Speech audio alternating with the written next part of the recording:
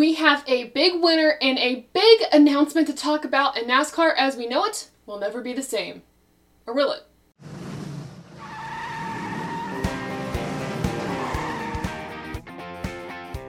This episode of Above the Yellow Line is delivered to you by DoorDash.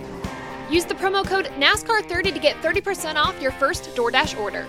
Hey race fans, it's Taylor, and welcome back to Above the Yellow Line, the show where we talk all about the NASCAR Cup Series. We're going to be talking a lot about NASCAR's past and NASCAR's future, but I want to jump right in with your Shaq iGears MVP of the week, because it goes to the winner as we look at our results.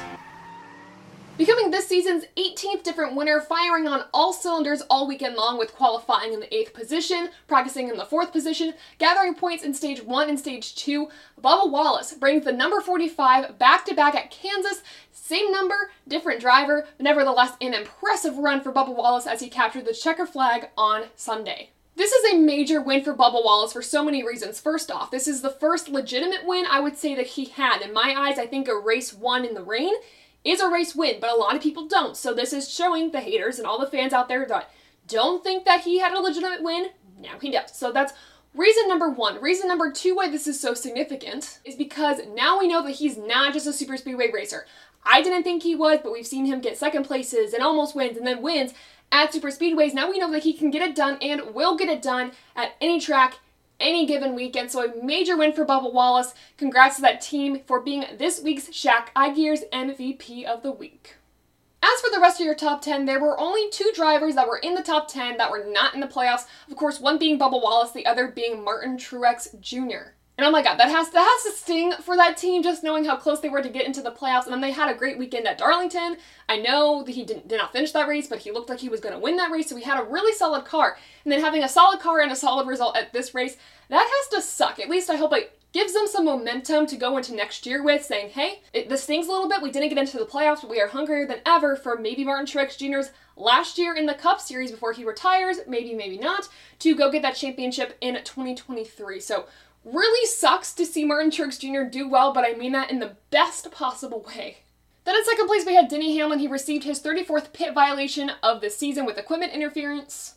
And there were a list of drivers that actually had pit road dilemmas, pit road issues, whether it be penalties or whether it be slow pit stops. It plagued over half the playoff drivers. That was kind of the theme for this weekend. It shook out the results a little differently than I think what we would have gotten if everyone was pretty clean on pit road.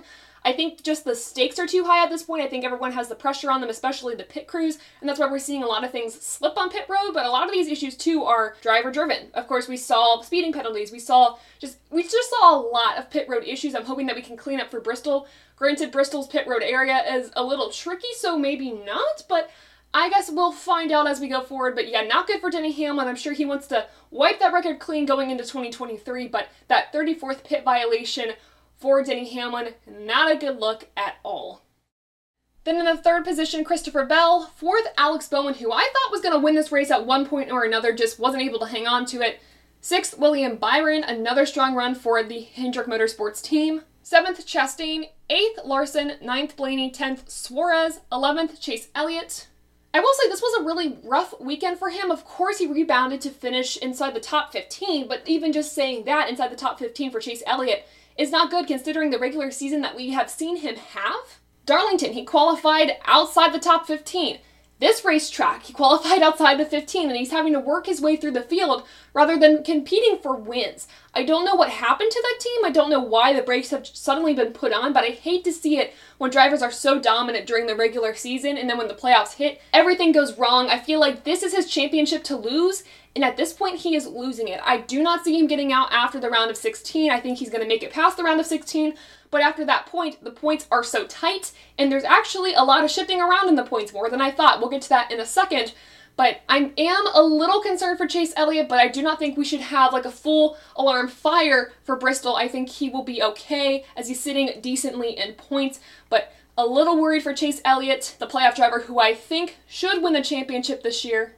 Then in 12th, we have Austin Cindric, 13th Briscoe, 14th Austin Dillon, 17th Logano. Then in 26th, we had Kyle Busch. We're going to talk about him a little bit later in the show, but not a good weekend at Kansas. I'm not going to talk about it anymore. I'm sure he just wants to look past it. He had a spin late in the race, equipment interference. I don't know if his head wasn't in the game or what was happening, but it's just a weekend to forget for Kyle Busch. Also a weekend to forget for two other drivers that did worse than him. did not finish this race. One of those drivers was Tyler Reddick in the 35th position, and I swear to you, no other driver wrecks out from the lead more than he does. I don't understand it. He always seems to get tire issues when he's in the lead.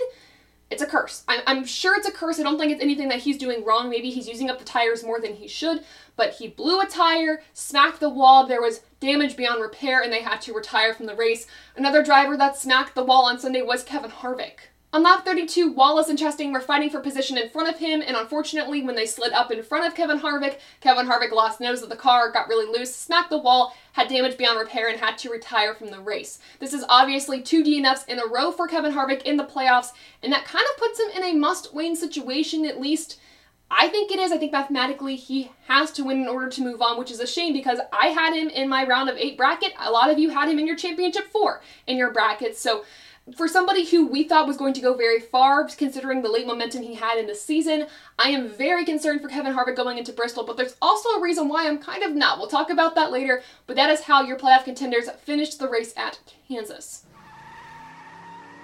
Alright, now it's time to look at the points standing, starting with your above the yellow line points. We have a tie for first. Adam Lucas and Dom Joseph tied with 74 points. Dom was able to rebound, getting the race-winning pick correct with Bubba Wallace. I'm in second place with 68 points, Brandon Lowe in third place with 64 points, and Christopher Bell was Rob's pick. He had 62 points in last place. Now looking at the drivers' playoff standings, first place last weekend we had Logano, then Byron, Hamlin, and Bell. Below the cutoff line last week was Cindric, Austin Dillon, Briscoe, and Harvick. If we look at it this week, the top 4 have shifted. Bell is now leading the point standings. Then we have Byron, Hamlin, and Logano. Those point standings are still very close together. They could shift after Bristol. Now below the cutoff line, very close in the point standings though, we have Kyle Busch, Austin Dillon, Chase Briscoe, and Kevin Harvick. Kevin Harvick minus 35 though, in a pretty much a must-win situation, but above the cutoff line, still in danger of falling below if Bristol doesn't work out, is Suarez, Reddick, and Cindric. Suarez +6, Reddick and Cindric +2. Those are how your points look. Now let's go to our race ratings above or below the yellow line. Here's what you all had to say on a Twitter poll. Roughly 59% of you said this was a great race, 28% of you said good, 6% said okay, and roughly 8% of you said this was a bad race. And finally, a quote from Adam Lucas. He said, "Shut the haters up. Bubba Wallace did that, and what a beautiful thing it is. Pretty wild and fun race out on the plains. Fall Kansas always produces the better of the 2 races, and it did not disappoint. Easy to give this race an 81 out of 100, making it above the yellow line." Thank you all for sharing your thoughts. I gotta share mine here. I really liked this race. It was really solid for Kansas. It was on par with what we saw in the spring, a lot of great action. We also saw a lot of tire trouble, which was also on par for what we saw at Kansas in the spring. So it was a very solid race. I love stage 3. We had like 5 cars battling for the second position. There was a lot of back and forth. Even at the end, I thought Bubba Wallace could have lost the race if the race continued for another 20 laps. Denny Hamlin was gaining on him pretty significantly during that time, but I am glad Wallace got the win. Hamlin was in second place. It's all good. It was all good. It was a great race. I gotta give this one an 80%, which makes it above the yellow line. Alright, with Kansas recapped, now let's go down the line talking about key storylines from the past week in NASCAR. Starting with NASCAR's past, coming to NASCAR's present, North Wilkesboro Speedway will be the All-Star race in 2023. A lot of you actually caught on to this. North Wilkesboro issued a statement the day before this announcement happened saying that they were going to cancel their dirt races in October because there wasn't enough time to take up the asphalt and move to a dirt surface.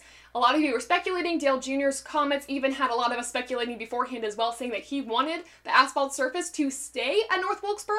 Then a lot of you caught on that maybe we're going to see this track on the 2023 schedule. Turns out we are getting rid of Texas, we are moving in North Wilkesboro, and I could not be more excited. The All-Star race will take place the weekend before the Coca-Cola 600, May 19th through the 21st is when North Wilkesboro will happen. And this news is major for so many reasons. I mean, first off, the historical context that North Wilkesboro brings. Second off, this shows that NASCAR is listening to the fans' feedback and what we want. We did not want Texas. Nobody really liked Texas. We wanted North Wilkesboro in some capacity, and this was a really happy medium to bring back some history to the sport. Steve O'Donnell actually had some really solid quotes during this press junket. He mentioned that, at some point they lost their way going through all the new changes, and they wanted to add this back into the schedule as they are trying to expand to new markets, showing people what NASCAR is and what it can be, while also thanking the old markets that have always supported NASCAR, going back to their roots a little bit. So I really appreciate that, especially with next year being NASCAR's 75th year. It should be a major celebration, and going back to North Wilkesboro is incredibly exciting. Now, I can say, I can't sit here and lie to you and say that I love this, I feel so nostalgic about it, because I don't. I was born in 2000. The last time we raced at this track was 1996. But I can sit here and tell you that I'm excited to bask in the nostalgia with those of you who were able to either go to those races live or watch them live at home on your TV. I'm very excited for this to be able to relive some history and get a feel of what it might have been like for those Cup cars to race at North Wilkesboro Speedway instead of me watching races back from YouTube that were at North Wilkesboro. I get to live it with all of you, and I'm very excited about that for 2023. We'll have to see if this track continues to be on the circuit for years in the future, but I'm so excited, you guys. I think the next project that we have to look at maybe is bringing back Rockingham. I know that's a stretch. It could be a stretch, but I'm happy with what we have now. I'm not going to ask them to do the next thing because I'm happy with North Wilkesboro being back, but maybe that's the next project NASCAR can look for. Regardless, a great start for bringing NASCAR back to its roots in a positive way. Finally, and down the line, we have a major topic to talk about because Kyle Busch is slated to go to Richard Childress Racing in 2023 with an announcement expected tomorrow, Tuesday, if you're watching this when the video comes out, at 10 a.m. Eastern Time.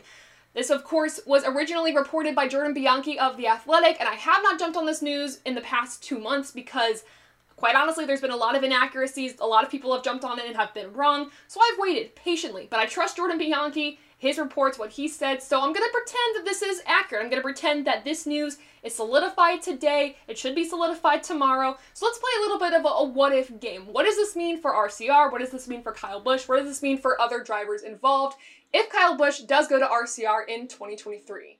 Kyle Busch's move to RCR in 2023 would terminate a 15-year relationship between he, Joe Gibbs, and Toyota Racing. Of course, though, it's no secret that Joe Gibbs' lineup has changed a lot in the past decade. As Daniel McFadden pointed out on Twitter, this is actually the 7th different full-time lineup that they've had in the past decade. This will also impact Kyle Busch Motorsports, though we're not sure in what capacity quite yet. I'm assuming that there's probably going to be a manufacturer change, but I'm also sure that we're going to have more details on that when the news is official or in the following weeks to come. Now let's look past Kyle Busch at the bigger picture in 2023. What happens to RCR, and most importantly, what happens to Tyler Reddick? Because if Kyle Busch goes to RCR in 2023 and Richard Childress is like, hey, Reddick, you wronged me, your timing could not have been worse, I'm going to make sure you know your timing could not have been worse, you're out of a ride, find something else. I don't think Childress is that, I don't want to use the word petty, but that petty to just kick Reddick out of a ride completely, but I understand both sides of the argument, right? I understand that Reddick wants to look out for his future. He didn't want this like 1 year by 1 year contract deal. He wanted to secure something for the future because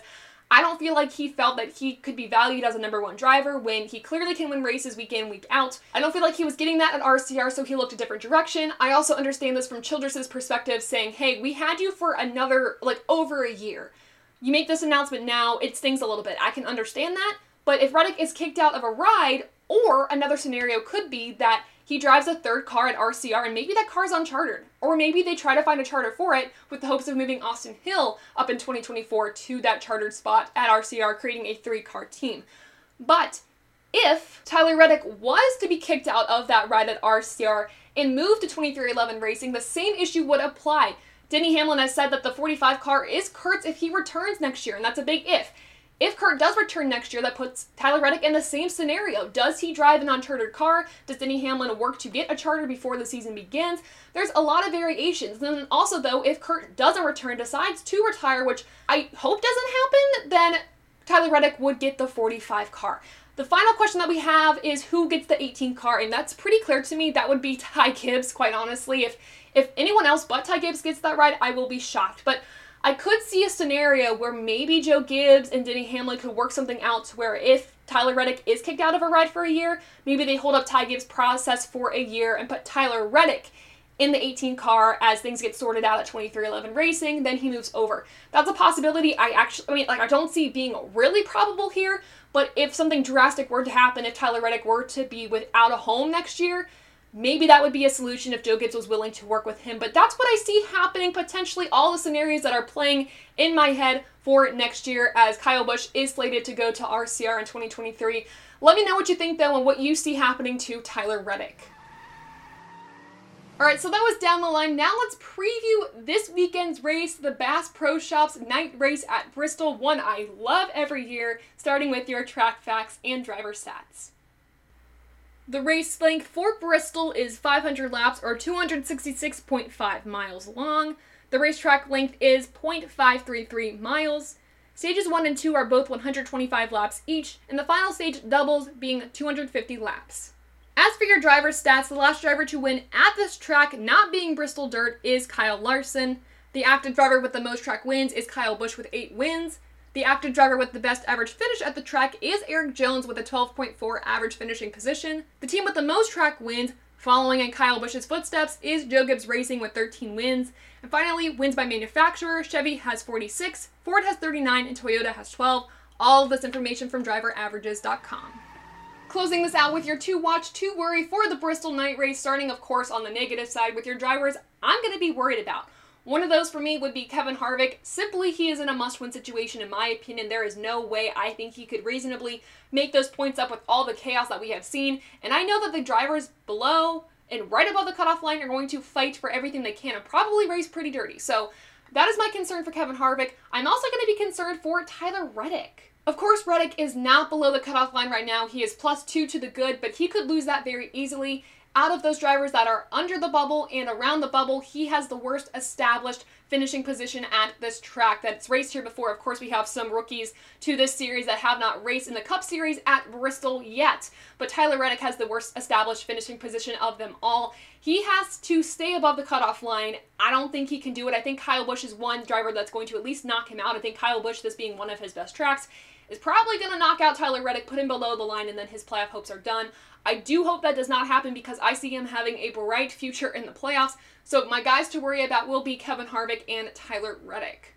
Now for my guys to watch. One of those guys has got to be Kyle Larson. He won this race last year with all the inconsistencies that he's had this season on that championship slump. I'm going to be excited to see if he can pull out a win and get himself back on that winning game. The other driver I'm going to be watching is Deja Vu, but I'm going to be worrying about and watching Kevin Harvick. This is Kevin Harvick's track. When the chips are down, he is able to perform at his best. He's been able to win before in a must-win type of situation or when he has to. So I think if any track were to happen at the end of a round, this is one where Kevin Harvick wants to be. He performs really well under pressure. So Kevin Harvick, I'm going to be watching to see if he can get out of that points deficit or if he can just win this race. So Kevin Harvick and Kyle Larson are my guys to watch.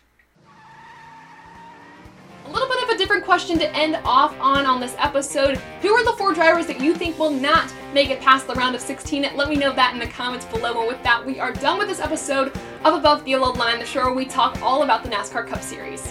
Make sure to join us on the live stream Friday night to talk about all of your playoff picks and all your crazy predictions. Also, make sure to watch the race. It is on a Saturday night. Not a Sunday night, a Saturday night, so do not miss the Bristol night race. Of course, though, to catch up with all of the stuff from Above the Yellow Line and to get some live tweets during the race, make sure to follow us on Twitter @_TaylorKitchen_. For post-race polls and daily questions, and Above the Yellow Line on Instagram, YouTube, and wherever you get your podcast. Also, make sure to check out TobyChristie.com on all social platforms to find great motorsports content and TobyChristie.com to hear and read more from the team and your favorite drivers. Last but not least, I want to thank DoorDash and Shack Eye Gear for supporting ATYL and TobyChristie.com. To show your support, make sure to use the promo code NASCAR30 for 30% off your first order of DoorDash. And when you're checking out at ShackEyeGear.com, make sure to use the promo code MAMBA34 to get 20% off your order. You can find all of our social pages linked in the description below, but before you check those out, make sure to like this video, subscribe to the channel, share this with your friends and family, and guys, thank you so much for supporting us here at Above the Yellow Line and TobyChristie.com, and until next time, I'll see ya.